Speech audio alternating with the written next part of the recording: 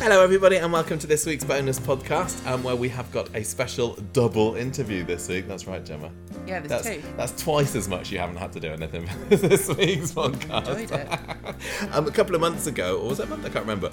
We were contacted by the Motor Neurone Disease Association, which is the charity that Coronation Street has been working with on the Paul storyline, asking whether we wanted to speak to somebody who worked for the charity, a little bit about the work that or their collaboration that they've done together. So I jumped on the chance of that, and then later on this episode, we're going to have a little chat with Chris James, who works for the charity, about Coronation Street's work there.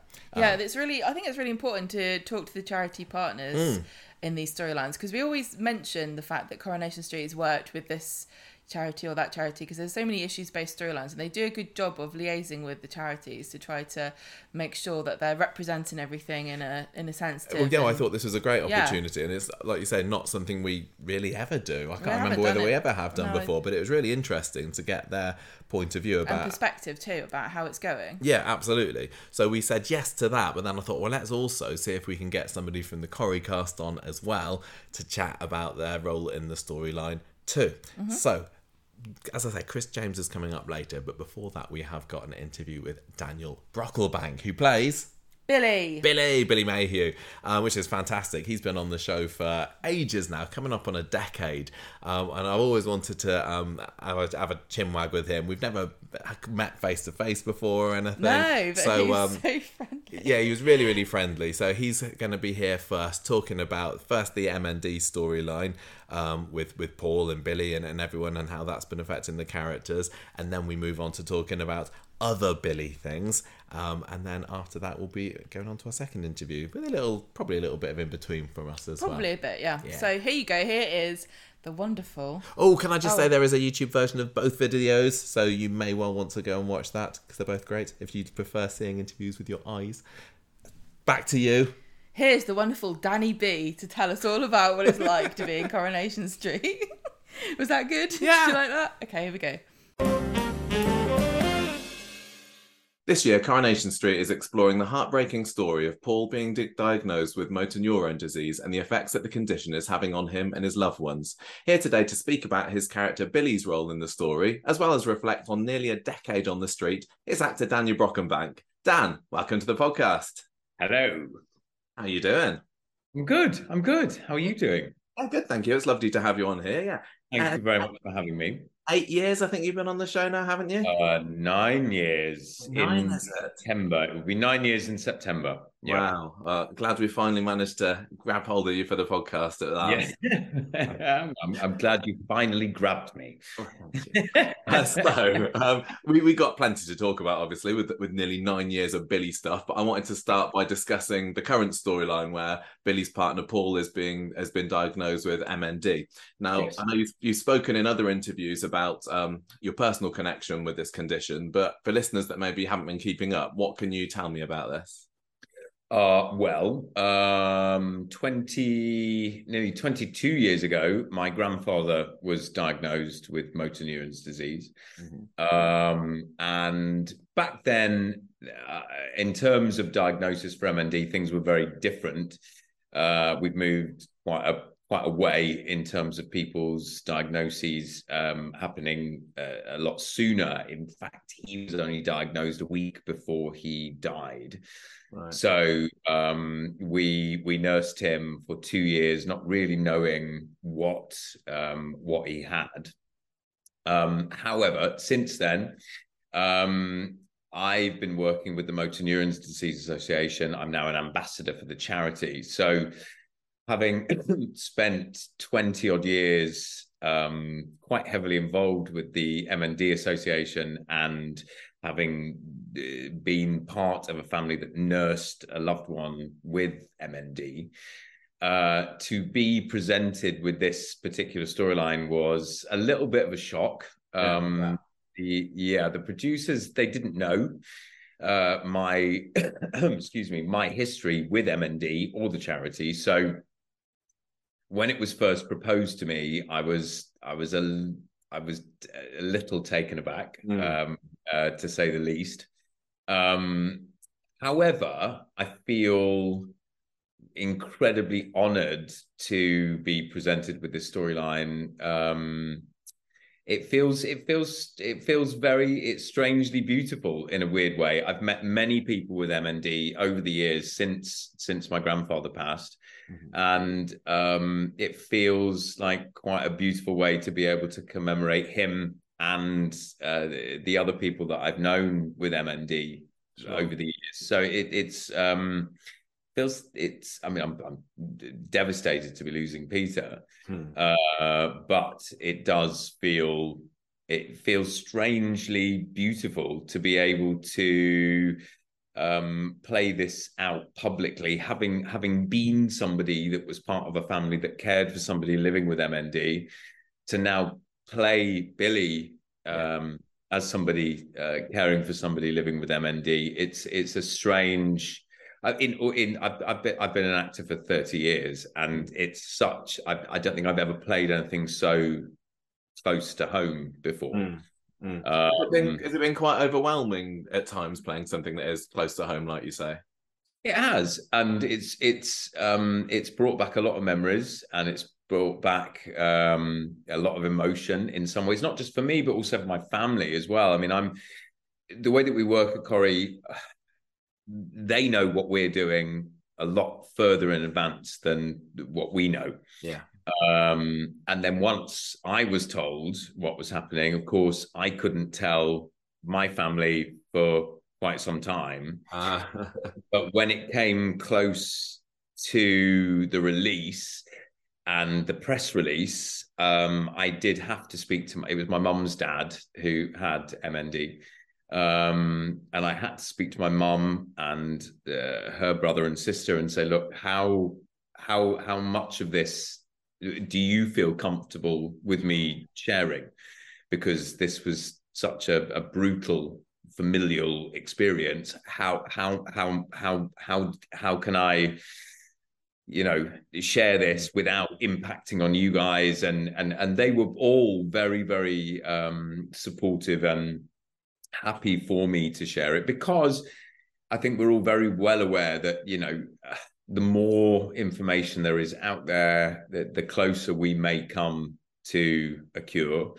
So they were all very comfortable with me to share our family experiences, which I was grateful of. But I had to hold it very close to myself for quite some time before I could tell them. But it's brought back a lot of memories. I mean, Peter's performance is fantastic, and obviously we're shooting quite a way ahead of what you're seeing on screen. So in terms of Paul's debilitation, what is now on screen is very different to what I'm working with day to day.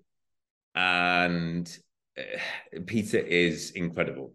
His portrayal of somebody living with MND is absolutely fantastic.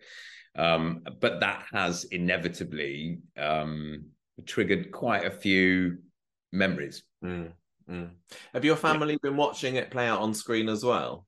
Indeed. My mother's watched Corrie since she was a little girl. She can't remember ever watching Corrie. Yeah. So Mum watched it long before I was in it.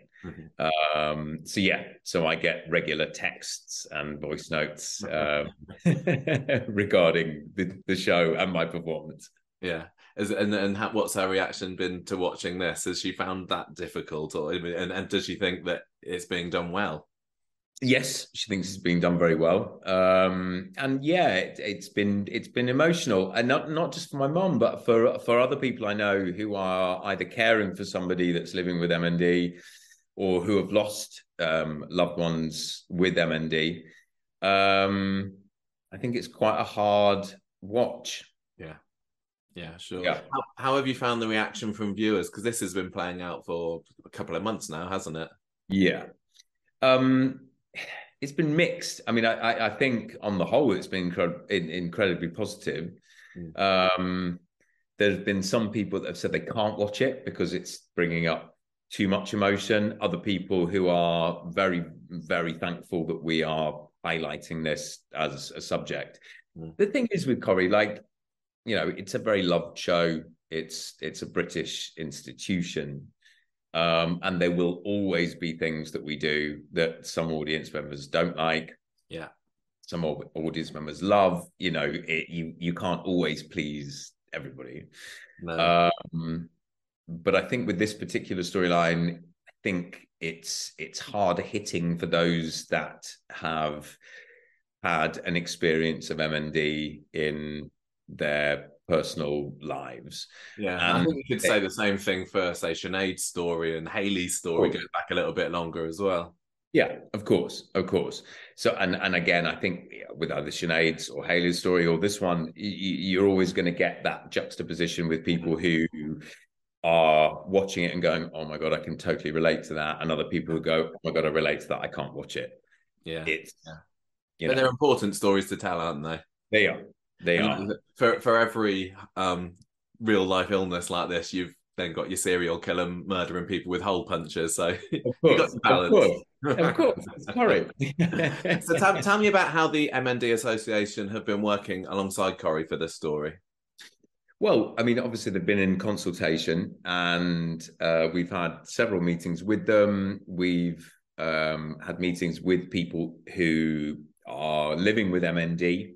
Mm-hmm. I think Pete's in much more discussion with them than I am, because obviously as the person portraying somebody living with MND, he is the one that's having to show the physical deterioration and then in turn what that does mentally, emotionally. Weirdly, because I've lived this, I've not actually been in touch with the MND Association as much. Yeah. So I think for Pete, it's more of a research thing. For me, I'm really just drawing on personal experience. But then again, my personal experience was very different from Billy's personal experience. So I mean, I'm entering this storyline with a huge amount of knowledge of MND and of caring for somebody with MND, but Billy isn't. Yeah. So there's a huge difference between the two of us. Sure. Now, one of the challenges that I know soaps have to contend with when they have storylines whose aims are to raise awareness of serious issues like this is they can't lose sight of the fact that they're an entertainment show as well. And you've got your soap opera tropes that are expected. So, for the Acid storyline recently, we've seen Ryan and Daisy kiss. With the M&D storyline, we've had Paul turning to crime, keeping his secret, his diagnosis a secret. The thing with Zach at the hotel recently. So do you think it's important that Coronation Street does keep those soapier elements as well, for lack of a better word, in these issue-led stories? I think it's important that we never lose sight of the fact that what we're watching is entertainment. Corrie's Corrie. And with a show like Coronation Street, we have the opportunity to highlight issues, educate people, invoke conversation. But at the same time, we should never lose sight of the fact that we are essentially here to entertain people. Yeah. And Corrie has always had the brilliant balance of comedy and drama. That's what has maintained the show for 60 plus years. Yeah.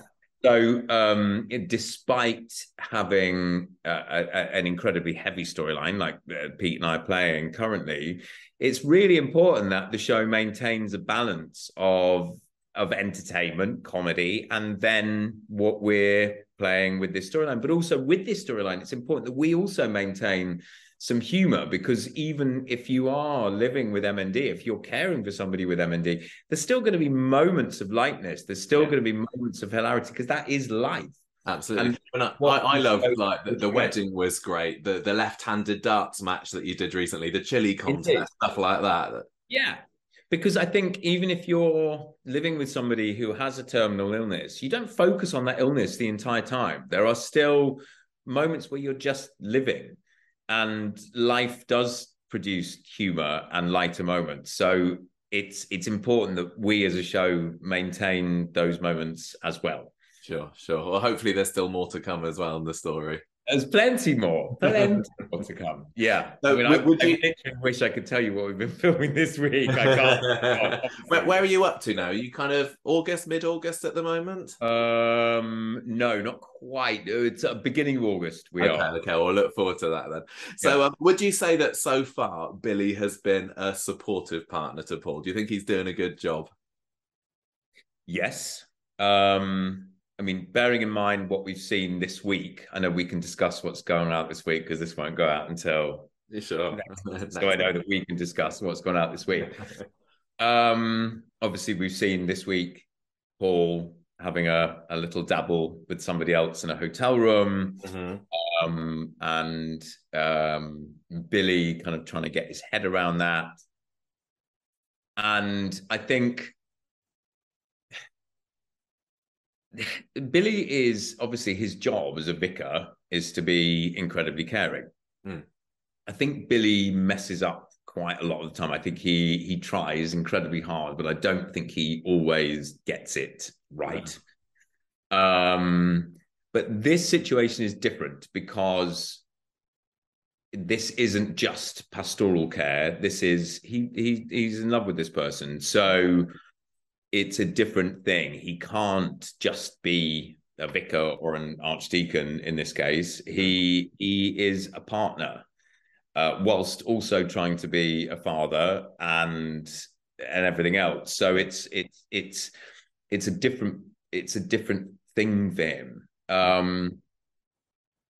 I think he's doing his best. Sure. I think he does always try to do what he thinks is best. It may not necessarily be what is best, but he does try.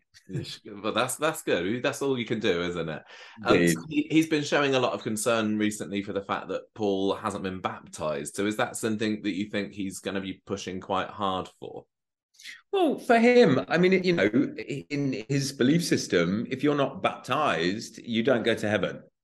And with a looming death, which obviously Paul eventually will have, when you take into consideration the condition, I think it does concern him because in his mind, when he eventually passes, whenever that is, he wants to meet him on the other side. And so for Billy, I think him pushing the baptism is it's important on a spiritual and religious level. But also it's important that that Paul does it for his own wants rather than just because Billy wants him to. Now, Paul's not religious at all. No. As we've seen, Billy's pushing the christening, Bernie's hiding her crystals. Paul's belief system is neither of the above. And you can't force somebody to follow your belief system. Hence the reason why Paul rushed off and had a little fling with Zach in that hotel room. But I think for Billy it is important, but it's also just as important that Paul is following his own path as well. As I said, Billy never quite gets it right. He must be doing something right if he's been made archdeacon, though, I suppose. Oh, he must be. I mean, yeah, indeed. Do you see Billy's faith being more a source of comfort or friction as the story progresses? Oh my goodness. Both. Equally both, actually. I think his faith may be a comfort to himself, but that would then cause friction with Paul because Paul doesn't have that belief system. So in the way that Billy approaches things, he will come to that conclusion from his own faith, but then therefore can't expect Paul to totally buy into it. Sure. I remember after Sinead died, you were given a really lovely prayer to read out. I think Ellen Taylor wrote that episode. I think it'd be quite powerful scene if Billy got something like that, sort of praying for Paul's soul or whatever as coming weeks. That was a beautiful scene when Billy went to visit Sinead. I spoke to Ellen about it, actually. We went out for a drink and it was a couple of years ago. So it would have been a couple of years after Sinead's death. Oh, okay. And it's inevitably with something like Corrie, where you're shooting 12 episodes every 2 weeks. You know, it keeps going, it keeps going, it keeps going. But there are certain scenes that really stick with you. And that scene where Billy visited Sinead on her deathbed was one of them for me. And I still remember the dialogue quite well. Sinead said she was scared that there would be nothing. Yeah.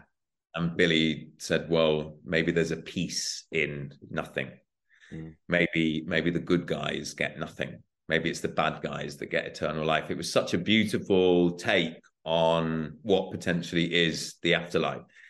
I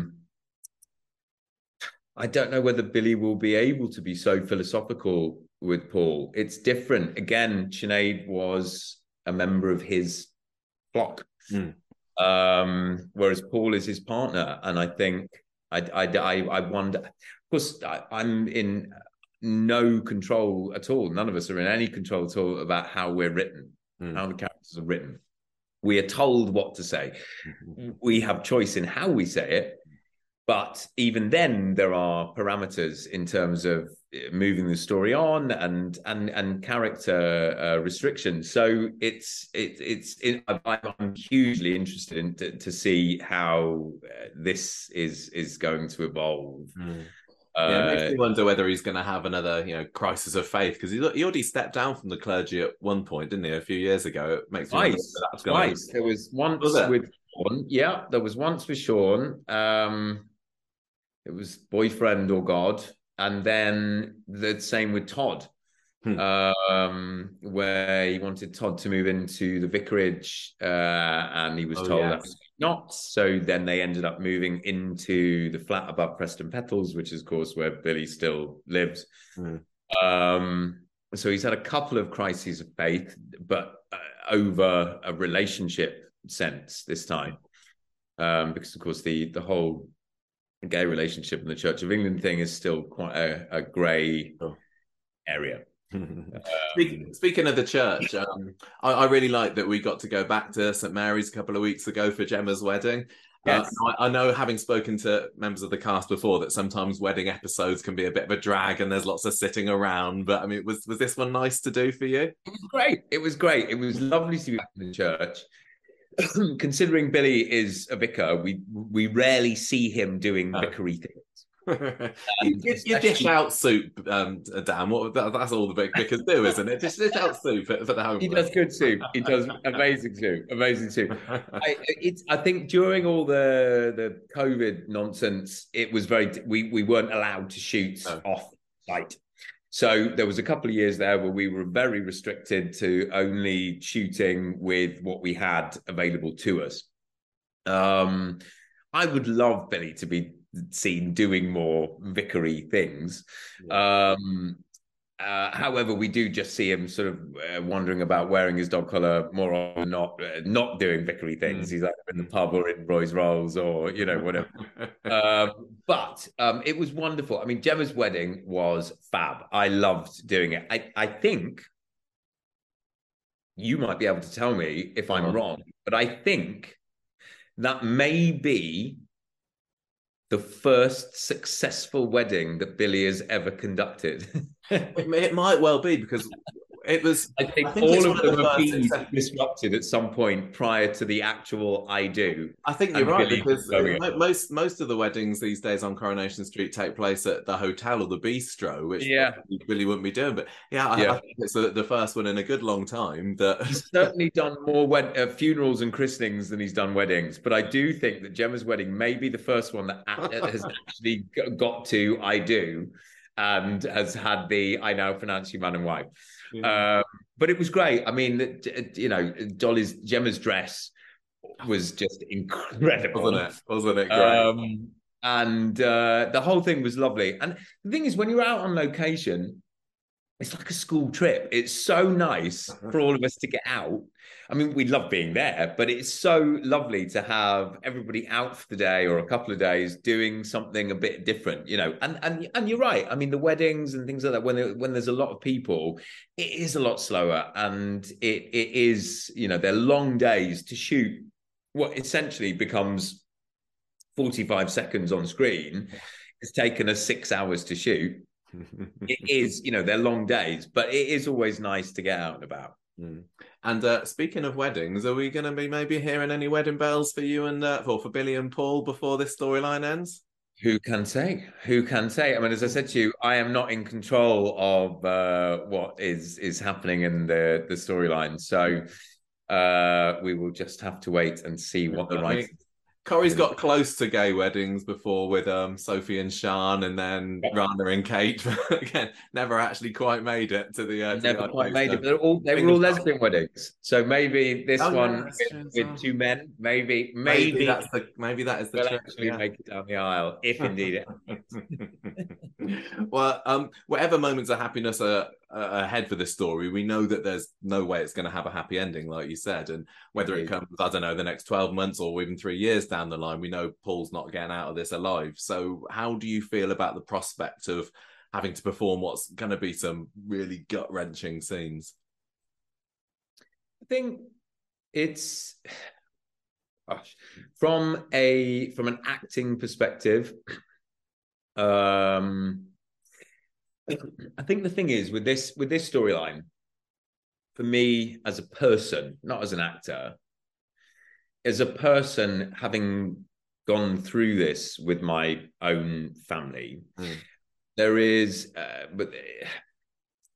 such a personal connection to this storyline on so many levels. Then as an actor, therefore, you feel there is a huge responsibility to portray this with truth and integrity on every level. Yeah. But obviously, the way that I would react to things is not necessarily the way that Billy would react to things. So it's not until I get my script, which is only 2 weeks before we shoot them, as to I find out how Billy is going to be reacting to or being involved in these particular situations. So I don't know how it will unfold. So it's difficult to sort of picture really what I'm going to have to do or what I'm going to have to bring to the table. But I hope that we do it justice. So far from the conversations that I've had with people on the street and things like that, not necessarily online, particularly Twitter, people can be particularly mean. They can. So I would rather judge from the actual face-to-face conversations that I have with people rather than the keyboard warrior "you think you're shit" messages that we get. Yeah. Do you know how Pete's feeling about it? Because it's I can't imagine it's going to take an awful lot of acting. When you're right, he's doing a brilliant job, but just thinking about, you know, this far down the line, I'm going to have to be portraying somebody with this really debilitating addition. How's he feeling about it? I mean, Pete is awesome. I love him to bits, and I genuinely am gutted that we will at some point not be able to be working together. But he's a very positive person, and I think his sort of the way that Pete approaches stuff is with such fine tuning. He wants to get it right. I think that's his main point. He wants to make sure that he is absolutely portraying this with 100% realism. Yeah. The thing is with MND that it affects people in such different ways. So in that respect, we as a team at Coronation Street have a little bit of artistic license in terms of how Paul progresses with the illness. So therefore Pete has a small amount of freedom in terms of how he's playing it, in terms of what we're given script wise. But he's doing an amazing job, and I think, you know, over the coming months, obviously the disease will progress, and that will in turn affect how he is playing Paul. But I have no qualms that he will be pulling it all out. Yeah, he's doing great, and so are Jane and Dolly as well. It's giving them something different than the norm to work with, isn't it? Indeed. And I think with characters like Bernie and Gemma, which are so, you know, they're larger than life, sort of bright, colourful characters, to have them embroiled in such a heavy storyline is brilliant, because you're seeing them in a totally different light. And you know, Jane and Dolly are fantastic. So we're getting to see them pull in different levels of performance. Mm-hmm. Okay, let's move on and talk about some of your other stuff. Okay. I couldn't chat with you today without mentioning the whole falling off a cliff on Christmas Day incident. Yeah. So, but do you remember your reaction when you found out what you'd be doing when people were tucking into their turkey dinners that year? Well, I thought that I was going to be written out of the show when I first found out that was happening. Most people don't survive falling off a cliff. No, nobody had God on his side, you see. I mean, that was the main thing. When I first found out about it, Kate Oates was producing then, and she phoned me up and she said, "Can I meet you for a drink? There's some stuff I want to discuss with you." So went out for a few beers with Kate, and she told me, and I was like, is this it? Is this the end? And she was like, "Oh my God, no, it's not. But this is what we're doing." So to bring the provenance of the character of Billy 16 years prior to his entrance into the show was incredibly clever. I mean, just to weave that into the history of Corrie and the death of Susan, which had obviously never explained, and all that kind of stuff. I was incredibly excited about it. Incredibly. I mean, to be part of a Christmas Day episode. Now, I grew up in a household where we never missed Corrie on Christmas Day. Yeah. Corrie Christmas Day, you'd finished your dinner, everybody was full of sherry or whatever alcohol they'd consumed that day. Obviously not as a child, of course, my parents. Yeah. But Corrie Christmas Day episode was, you know, Corrie Christmas Day episode. You didn't miss it. And the big ones, aren't they? They're the big ones. So to be told that I was going to be part of it, and not just part of it, but part of it in such a large way, was incredibly exciting. To be honest, playing a vicar, I didn't expect that to be my first sort of major involvement. You know what I mean? I thought it'd be in a church delivering a sermon somewhere. But it was such an exciting few days. I mean, I love Chris Gascoigne, adore working with him, adore going out for pints with him. He's a beautiful man. So, and the thing is as well, when you're on location, normally it would be like Gemma's wedding. There'd be loads of you out. So to have just a couple of you out with the crew is a kind of different experience to just having 30 of you out and crew. Yeah. I remember being quite insistent with Kate that if we were going to do what we were going to do, that I wanted to do it myself. Right. And she was like, "No, insurances, we can't." And I was like, "No, if you're going to chuck me off a cliff, I want to do it. Can we find a way to allow it to be me as much as possible?" Yeah. I'd like to do it.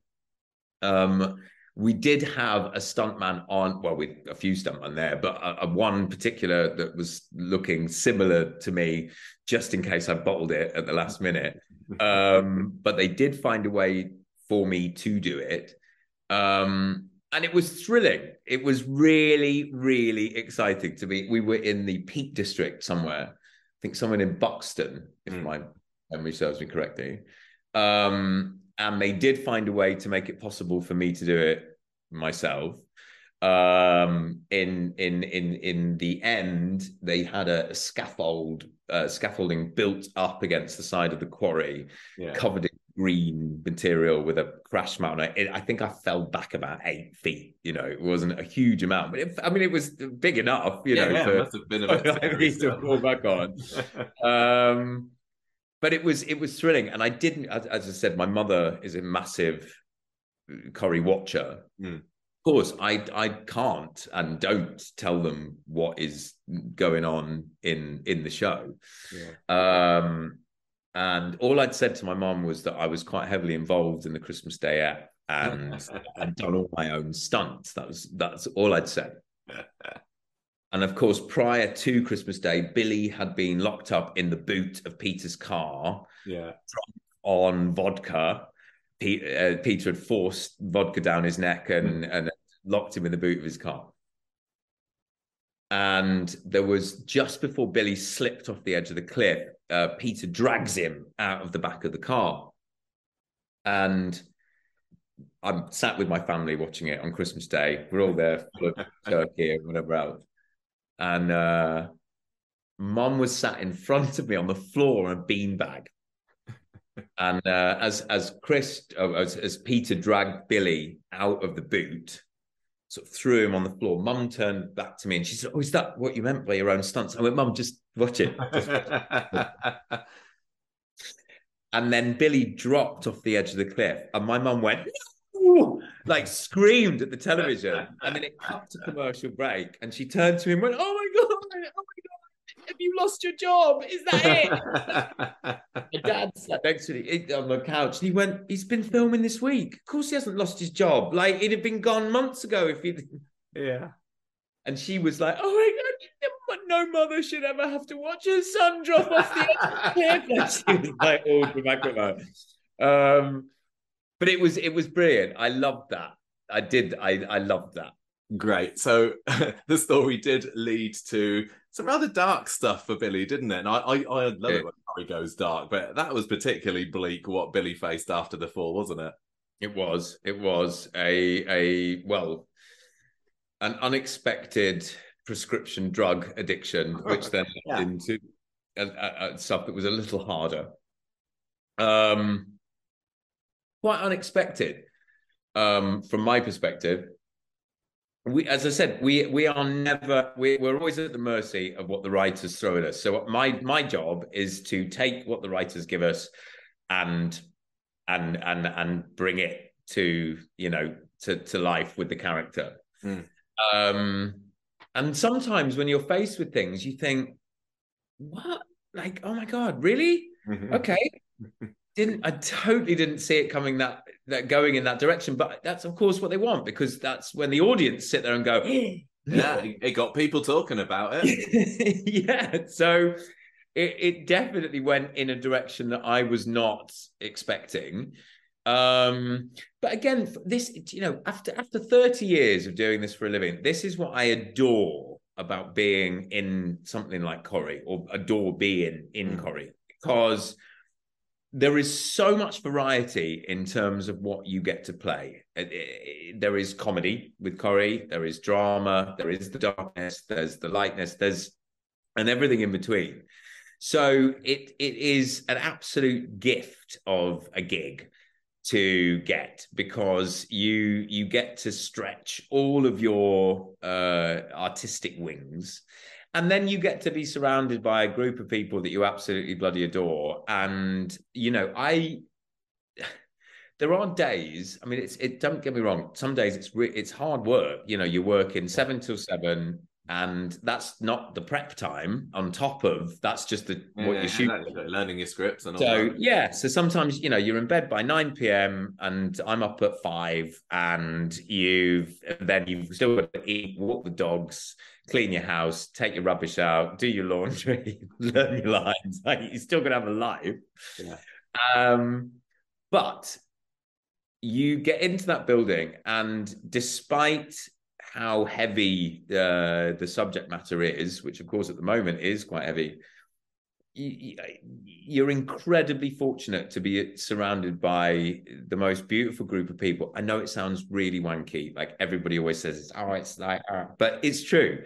It is like being in a family. These people are amazing. I've I've, as I said, done this for 30 years, and for the majority of that 30 years have been spent shooting 6 months, 3 months, doing plays, maybe a couple of years. Like the longest stretch before Corrie really was maybe 2 years with the Royal Shakespeare Company, or I did a couple of years on Emmerdale, or But to forge real beautiful friendships with people over a massive period of time, like I've been able to do on Corrie, is like the biggest gift in the world. And you've met enough of us now. Oh yeah, it is. He's not lying. It is very much like a family when you go to Coronation Street. Everyone's so welcoming. It's true. It's beautiful, and whenever we get guest artists coming in, and it's terrifying. Even starting on your first day on Corrie is terrifying. Yeah, because you know it so well. The sets, the actors, everything else. So you walk on and it's so overwhelming, yet everybody is so warm, so welcoming, funny, relaxed, and it's not just the actors, the crew, like the people that you don't see.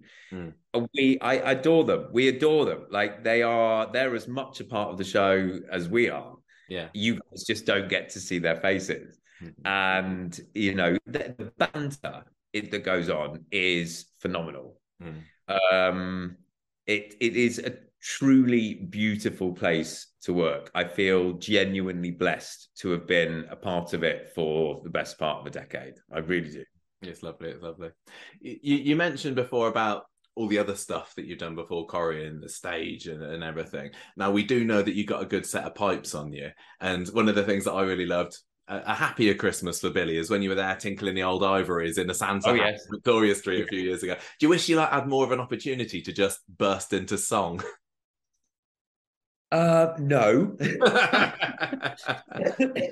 Thing was so my playing the piano and my singing skills were very much kind of under wraps, really. I trained in musical theatre, but never really worked in musical theatre. Right. I played a piano. There's one just down here at the end of the room, which you can't actually see because of the angle, but it's was my grandmother's piano down there. I've been playing the piano since I was 7. I've always sang. And it wasn't until I did, All-Star Musicals was the first time that I ever really sang in public. And Ali Sinclair, who's head of press for Corrie, I said to her, are they recommissioning All-Star Musicals? And she said, yeah. I said, would you suggest me for it? And she went, it's a singing show. I said, yeah, I know. Well, do you sing? And I said, well, I do. Yeah. She was like, what do you mean? I said, well, I play the piano as well. And she went, what? Why didn't we know this? I said, well, because I've been playing a Northern Vicar for you for the last sort of 7 or 8 years. And nobody's ever asked. So would you suggest me for it? Of course, that I loved doing that show, and I went on to win the competition. Having said that, once that happened, suddenly Billy could sing and play the piano. So, of course, the writers, why wouldn't they suddenly discover that you as a performer could do something and then integrate that with the character? Of course, why not? Absolutely. And I did love the storyline where they got a piano in the flat. Oh, yes. The flat was burgled and the piano smashed up. I think we only had the piano for one episode. And I was like, having said that, to answer your question, when we were shooting the Christmas episode where they wheel the piano out into the middle of the street and Billy plays a myriad of Christmas carols and everybody joined, and what was joyful about that for us was the fact, because of all the COVID nonsense, it was the first time that we were allowed as a company. I mean, we were all still 2 meters apart, I think, at that point, but there were 22 of us in that scene. And it was the first time in about 2 years where we'd been allowed to be together. I think the fact that we were outside was the reason we were allowed to do it, but we were allowed to do it, and that was lovely for us. However, because we shoot so far ahead in terms of what you guys see, it would have been about the beginning of September. So from the middle of August, I was sat in here rehearsing Christmas carols. So my neighbors would have been like, what the hell is he doing? It's August, and he's like, and I was sat in here batching out Christmas carols that I then had to play. See, they're going to just be coming back to you now. That back in the day, like Ina Sharple played the piano. I think Jack Duck. I think quite a few of the cast come back then. And I think back in those days, a lot more people played instruments. Yeah. I mean, there are very few people that I know who still have an actual piano in their house. The only person that I can think of that actually still has a piano in their house is Julia Goulding, who plays Shona. Yeah. Julia and her husband, they have a piano in their house. Other than that, off the top of my head, I don't know anybody else actually has an actual piano. Yeah, my sister's got one, if that counts, Renna. Then it does, totally counts. But and on Coronation Street, I think the Baileys have got a piano in their lounge still at the moment. They do, but I've never seen them play it. No, never seen them play it. And then of course you got your organ at church, so maybe we just need to have a story where the organist drops dead in the middle of a service or something, and Billy's like, "Don't worry, playing everyone, an organ is very different to playing a piano. They're very different. I mean, that's two sets of like keys there, like." So you've had such an incredibly busy time of late because there was all the summer stuff last year. Do you enjoy being busy like this on the screen? Yes, I would much rather be busy than not. I'm happy. I spring out of bed in the morning when I'm going to work. I can't wait. I love it. Every day when I drive into that studio, I can't believe my luck. It's still, after all these years, I'm still like, oh my God, this is where I work. Like, this is awesome. I'm much happy. The thing is with being a creative, I think you sort of feel purposeless when there's nothing to be creative with. Yeah. And because of the constructs of the contract, I mean, we can do other stuff outside of, but because of the way that we're contracted, it's very difficult to fit other stuff in. As viewers, you will notice that sometimes characters do just drop out of the show for a month or 2 months here and there. But it's very difficult to kind of fit other stuff into that couple of months. So, as much as it's, lovely to have a little bit of time off, like I would rather be busy always. A few days here and there off is delightful, but I'm definitely happier when I'm busy. And because I'm blessed with such a beautiful group that I work with, because it's quite transient at Corrie. Sometimes there's people you don't see weeks sometimes because you're not in the same storylines. So unless you bump into them in the canteen or the green room, you don't see them. But Harriet, who plays Summer, I adore. Have you got a bit of a father-daughter bond with Harriet going on? Or you just colleagues? Do you get protective? No, or Matilda even before Harriet? Harriet is far more mature than I am. If you ever do a podcast with Harriet, she will tell you. Every time Harriet sits down on set, I make a fart noise. I go, every time she sits down, she like rolls her eyes at me like, "Oh my God, like just grow up." I mean, it's ridiculous.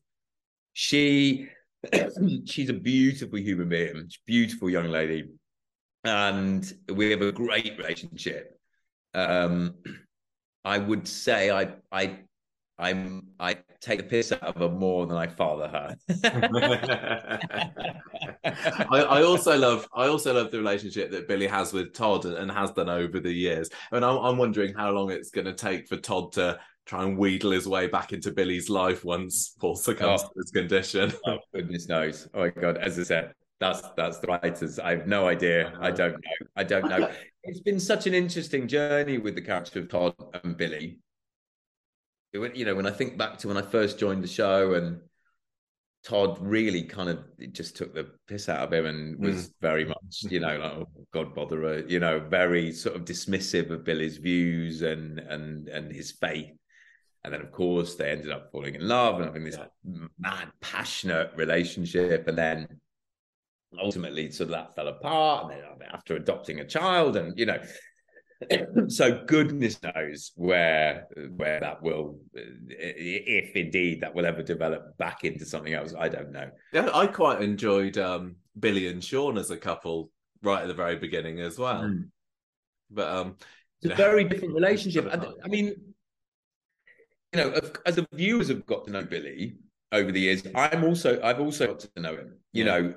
As the writers flesh these characters out. When you initially cast for a show like this, you're given a brief of who this person is, but it's relatively small. Yeah. And then, of course, as time goes on, that is fleshed out with backstory and all sorts of, like, when they brought in Billy's brother Lee.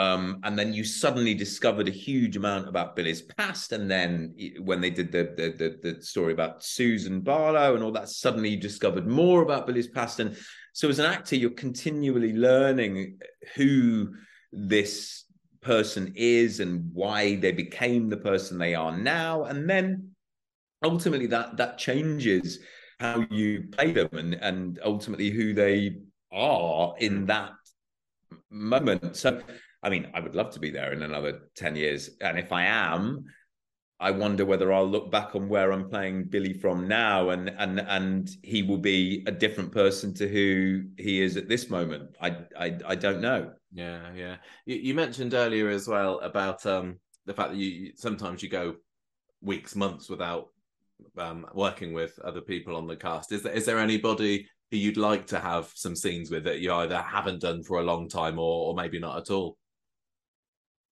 Oh my goodness. I mean, yeah, there isn't anybody that I wouldn't like to work with, really. I tell you who I love working with, but it's for all the wrong reasons, is Simon Gregson, because I love Si, and we get on in real life, we get on like a house on fire.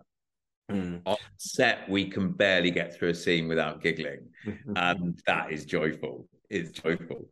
I love working with Chris Gascoigne. I love Chris. Chris and I see each other outside of work a lot, and he's a beautiful man. And I like the dynamic between Peter and Billy, especially with the whole Susan thing still lingering. Yeah, of course. I'll tell you who else I love is Jodie Prenger. Oh yeah, isn't she brilliant? Oh my God, just joyful. I would love Billy and Glenda to hang out a bit. Billy doesn't have a lot of mates. Like, he's proper Billy no mates. So I would love Billy to gain some friends. Yeah. And I think what Corrie does brilliantly is pairing characters that are really opposite and finding the sort of interesting sort of moments that those opposites bring. Like you had Carla and Roy, for example, like totally opposite characters, but this beautiful pairing of these two characters that was just, it was, I mean, Carla and Billy. So Ali and I are really good mates. In fact, we're going on holiday together in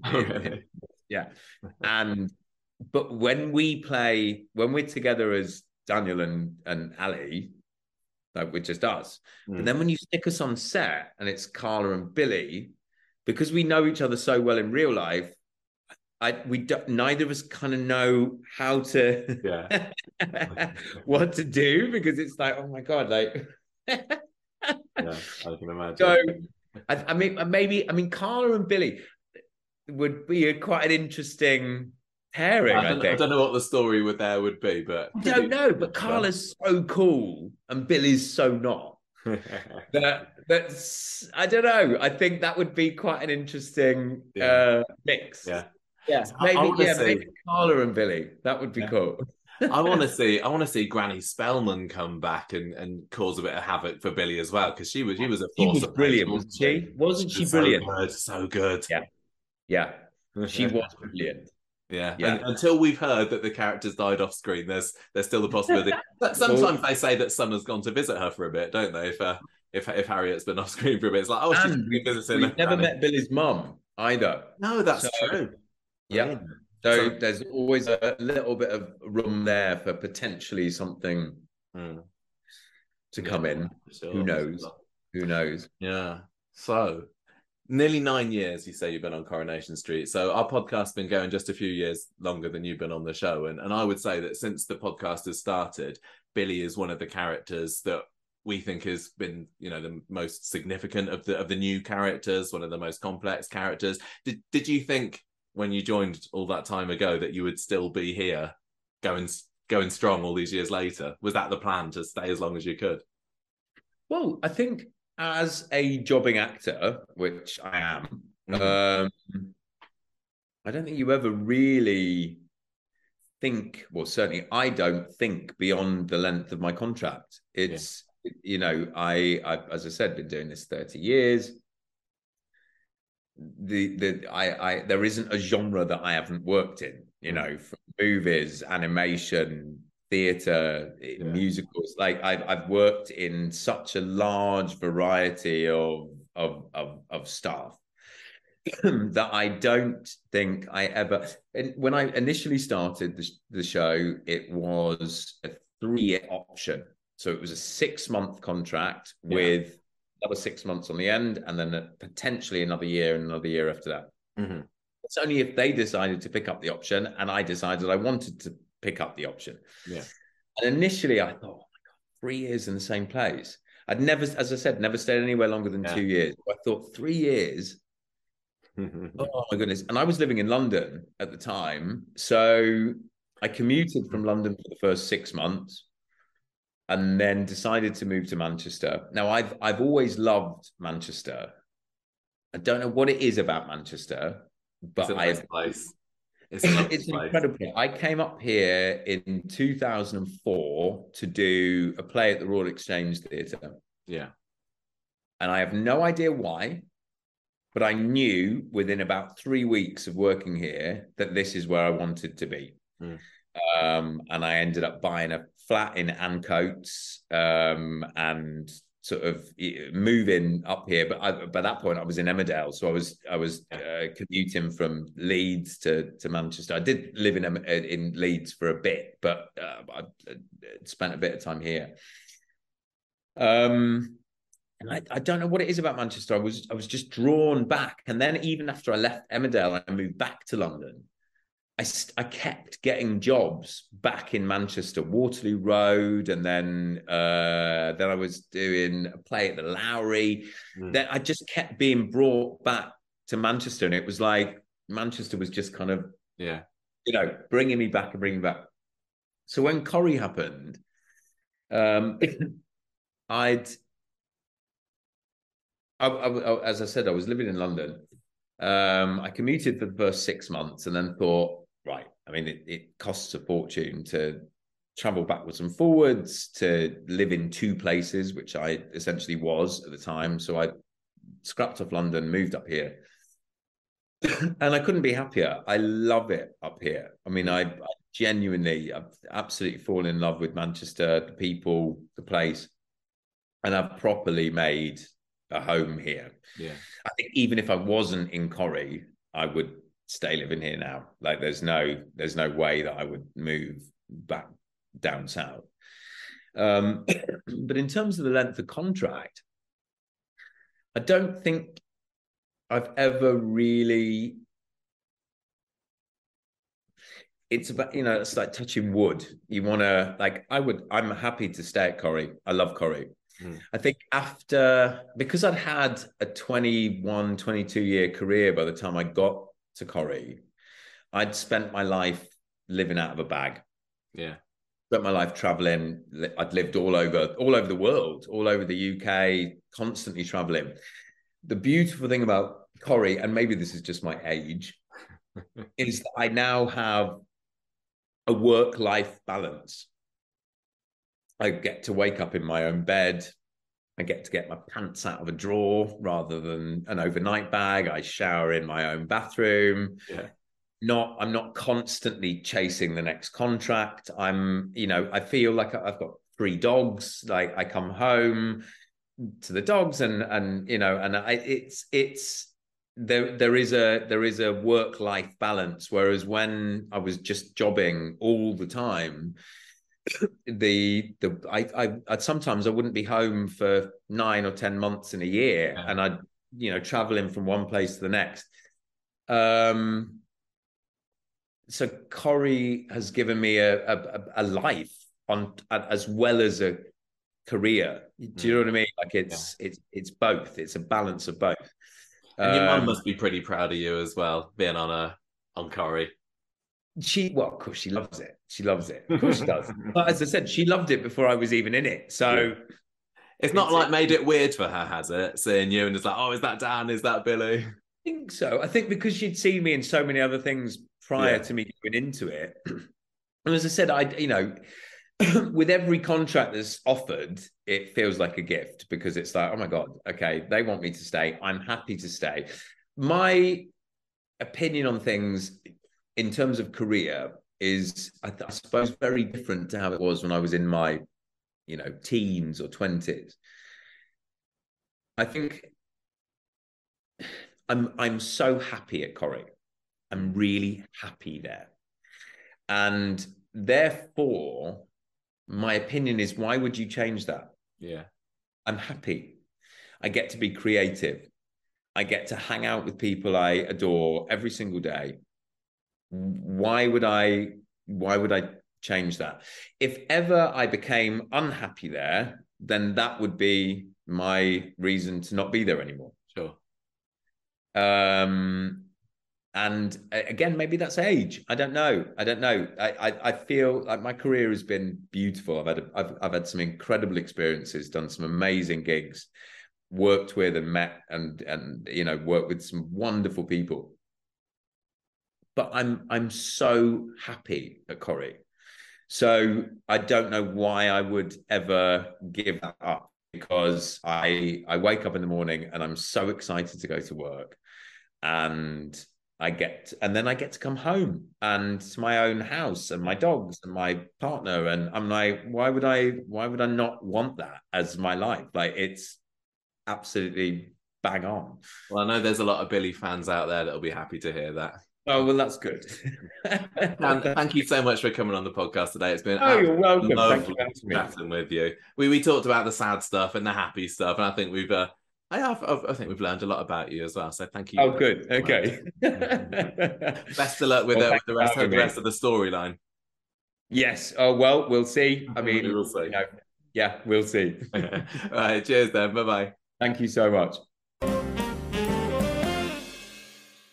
Brilliant. There we go. What do you think about that? He was great, wasn't he? Yeah, he's so friendly. Yeah, I get very generous with his time. A whole hour of Dan Brocklebank goodness. Yeah. Loved it. I really liked. He was so. I could hear you chatting away with him when you were doing the interview, having a really great time. It was great. It was a mixture of talking about the serious stuff with the MND charity, but also I had a really, really good laugh talking about the other things like the cliff fall and stuff afterwards. So thank you so much, Dan, for coming on and chatting. Lovely to get hold of you at last. Yeah, and it's really nice too that he's got such an important storyline that's ongoing. With Billy and Paul and the MND storyline. So now we're going to have Chris, who's going to talk to you in the past about what it's like to work with Corrie on the MND storyline for Paul. Yeah. So Chris James was lovely. We had a chat for 15 minutes or so. So just to round off the episodes, here's me and him talking about that side of things. So over to you. And with Chris. Here with me now is Chris James, the Director of External Affairs at the Motor Neurone Disease Association, who's come onto the podcast to chat about the charity's work with Coronation Street on Paul's devastating storyline. Chris, lovely to meet you. Yeah, lovely to meet you. Thank you for asking me to come on the podcast. No worries. It's really interesting to be able to chat with charities and other associations that work with Coronation Street sometimes to get their side of the story. So. Yeah. Could you tell me a little bit about the Motor Neurone Disease Association first? You know, the sort of work it does in supporting individuals with MND and what your personal role in the charity is. Yes, of course. As people probably aware, motor neuron disease is a progressive neurological disorder. There are about 5,000 people in the UK with MND at any one time. And the Motor Neuron Disease Association is there really for three main things. Firstly, we fundraise for and promote research into MND, so looking for cures and treatments for the disease. Mm-hmm. We also provide a support service for people with MND. So things like we have volunteer association visitors who go out and work and support families. We run a helpline. We produce a lot of information for people, and we try and support people through their journey with MND as much as we possibly can. Mm-hmm. And then, of course, the other aspect of our work is campaigning, trying to get the best possible treatment and services for people with MND through the health and social care system and the benefit system.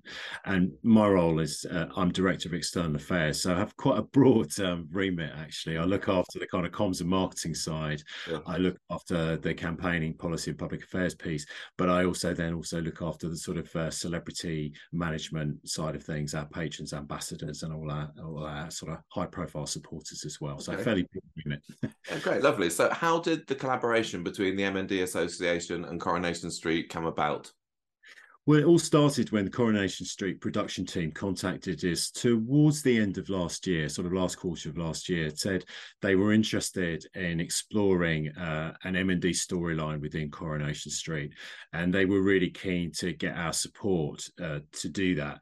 What they were really conscious of is that they wanted to make it as authentically a really authentic story about MND, a real story, and they wanted to make sure that it was as accurate as possible. Right. And so they've been absolutely brilliant. They contacted us early on. They talked to us. They ran storylines by us. They still run the storylines by us and the scripts to see if we have any thoughts. And they've been really amenable, because what we've been able to do is kind of introduce things into this or suggest things for the storyline that might be impacting on Paul as he goes through his journey with MND. So did they have an idea at the beginning, right from the start, how they wanted Paul's story to progress? Or was it more of a case that their ideas were in the early stages and initially they wanted your help into turning that into a realistic story? I think they had an idea of how the storyline might progress, but they really wanted us to really give them a sense check on that, about the progression. And I think they'd already done some research into the potential progression of MND and that journey, but they just wanted to make sure that what they were portraying was accurate. But they did actually ask us several things about, how might MND progress? How would it be diagnosed? What would be those early symptoms of MND, particularly for those early stages of the storyline? Because obviously they needed to build that in and make it as accurate as possible. And everybody's diagnosis, in a sense, is different, but it's we were able to help and support them with that right from the beginning, really. Sure. Were there any elements of living with MND that you wanted to make sure that Coronation Street got absolutely right? It's, as I said, it's difficult because actually everybody's journey with MND is different. And so there isn't one story about MND in that sense. They're all very powerful stories, and this is a really devastating disease. So I think we were really keen that they were able to show perhaps some of the challenges of diagnosis, which we know is an issue with MND. There's no test you can do that says it's MND. It tends to be an elimination of all other things, and then you get to MND, and that's a challenge for people. And we were very keen that you'd show the real impact of MND. I think people are quite shocked when they hear some of the information about MND, that half of people die within 2 years of diagnosis, and that's a really shocking figure, and it really takes. So to explore those types of things, and also the kinds of support that someone with MND can get as well, so that to bring those into the storyline, to show people that whilst there isn't a treatment for MND and there's no cure for MND, there are really good support services there for people. And of course the impact on the family, and of course that's something that the storyline is exploring between Paul and Billy's relationship, and how the challenges that M&D is presenting to that relationship. Yeah, sure. Were there any like misconceptions about MND that you wanted to make sure that you covered, and any kind of misunderstandings that people might have had about the condition before the storyline started airing? That's a really good question. I think there were a few things that, in fact, the storyline has explored this and the frustrations for people in M&D. And I should say, this storyline is so massively important for the M&D community because it's helping them explain M&D. And they get so frustrated, they have to keep saying, it's M&D, and this is what it is, And this storyline with the wide viewership that Coronation Street has is really helping with that. So, for example, things like one of the aspects is slurred speech. And people often think someone's drunk. Yeah. Well, drunk, they've got MND, they're kind of slurring their speech. So highlighting those sorts of things are really, really important. And I think I guess, and this is one of the most challenging pieces to misconceptions with MND is that, you might get better. And nowadays, with many diseases and conditions, that is the case. But with MND, that's not going to happen. M&D is progressive. It will progress at different rates for different people and speeds, but it will progress. And so you've already seen the impact, I think, in the story on Paul and his livelihood of, and how that's affecting him. And he's lost he's losing the use of his hands and things like that. So those are really important, very important for the M&D community and very important for awareness about M&D. Sure. So I spoke earlier with Dan Brocklebank about his work on the story too, who plays Billy. What would you say is the value of having a patron of the MND Association working so closely with the story?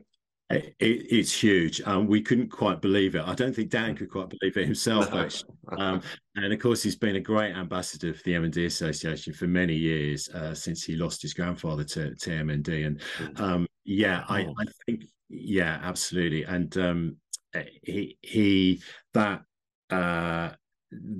essence of having him as part of this story is really important. And I think I know he's probably finding it enormously challenging, I suspect, in how he's approaching it, and there's a lot of resonance, I'm sure, for him in the storyline. But to have that support, it's certainly enabled us to tell that. It helped us to tell the story, particularly with the media aspect to it and the raising of awareness. To have Dan being very happy as an actor involved in this story to talk about it, it's really great. What are some of the challenges, the biggest challenges, do you think that Dan, the Pete, and the Coronation Street cast are going to be facing as the story moves forward? I think showing the progression of M&D is going to be difficult. I mean, just for Peter as an actor,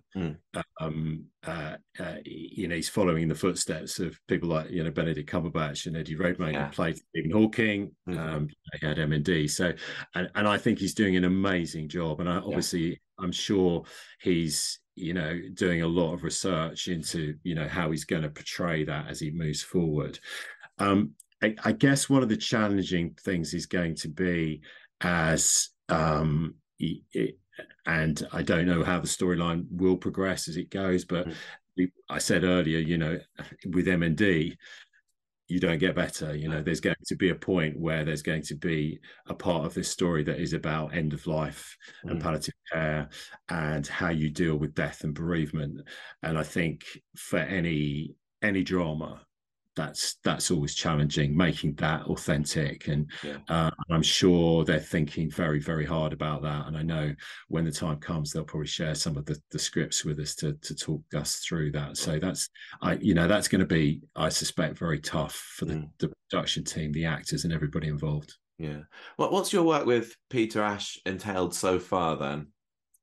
Well, we've talked to Peter about the role and about MND, and I know he's met us. We managed to put him in touch with someone who has MND. Person, so he got to talk to someone about their experience of MND, and also we're always there to help if there's any queries or questions that he might have. We're very fortunate. We have a great specialist MND nurse coordinator, works in one of our MND care centres, who's been supporting as well, who has that sort of medical professional knowledge about certain aspects of M&D, and it's really important that we got that professional support in as well to support Paul in doing the role. Sorry, to support Pete in doing the role. How have you been watching? How have you found his portrayal of the condition on screen so far? I think it's extraordinary, and I know the challenges of this, because at the end of the day, and for the production team, this is a drama. So there has to be dramatic license. Yeah. But actually for me, and just from the reaction we've seen from the M&D community, they feel it's very real. And I think it's really effective. We know people, and this is the other side of the story, but the M&D community is very pleased. But people with M&D and their families are finding it tough to watch. Yeah, but it's resonating so much with them, and obviously that support for them is really important. So I think I think it's coming across as a really, it's clearly a drama, and there are dramatic aspects. The story's been very dramatic in the last couple of weeks, that whole storyline and the relationship, etc. So but it still feels very real and dramatic, real and genuinely a person's story with M&D, definitely.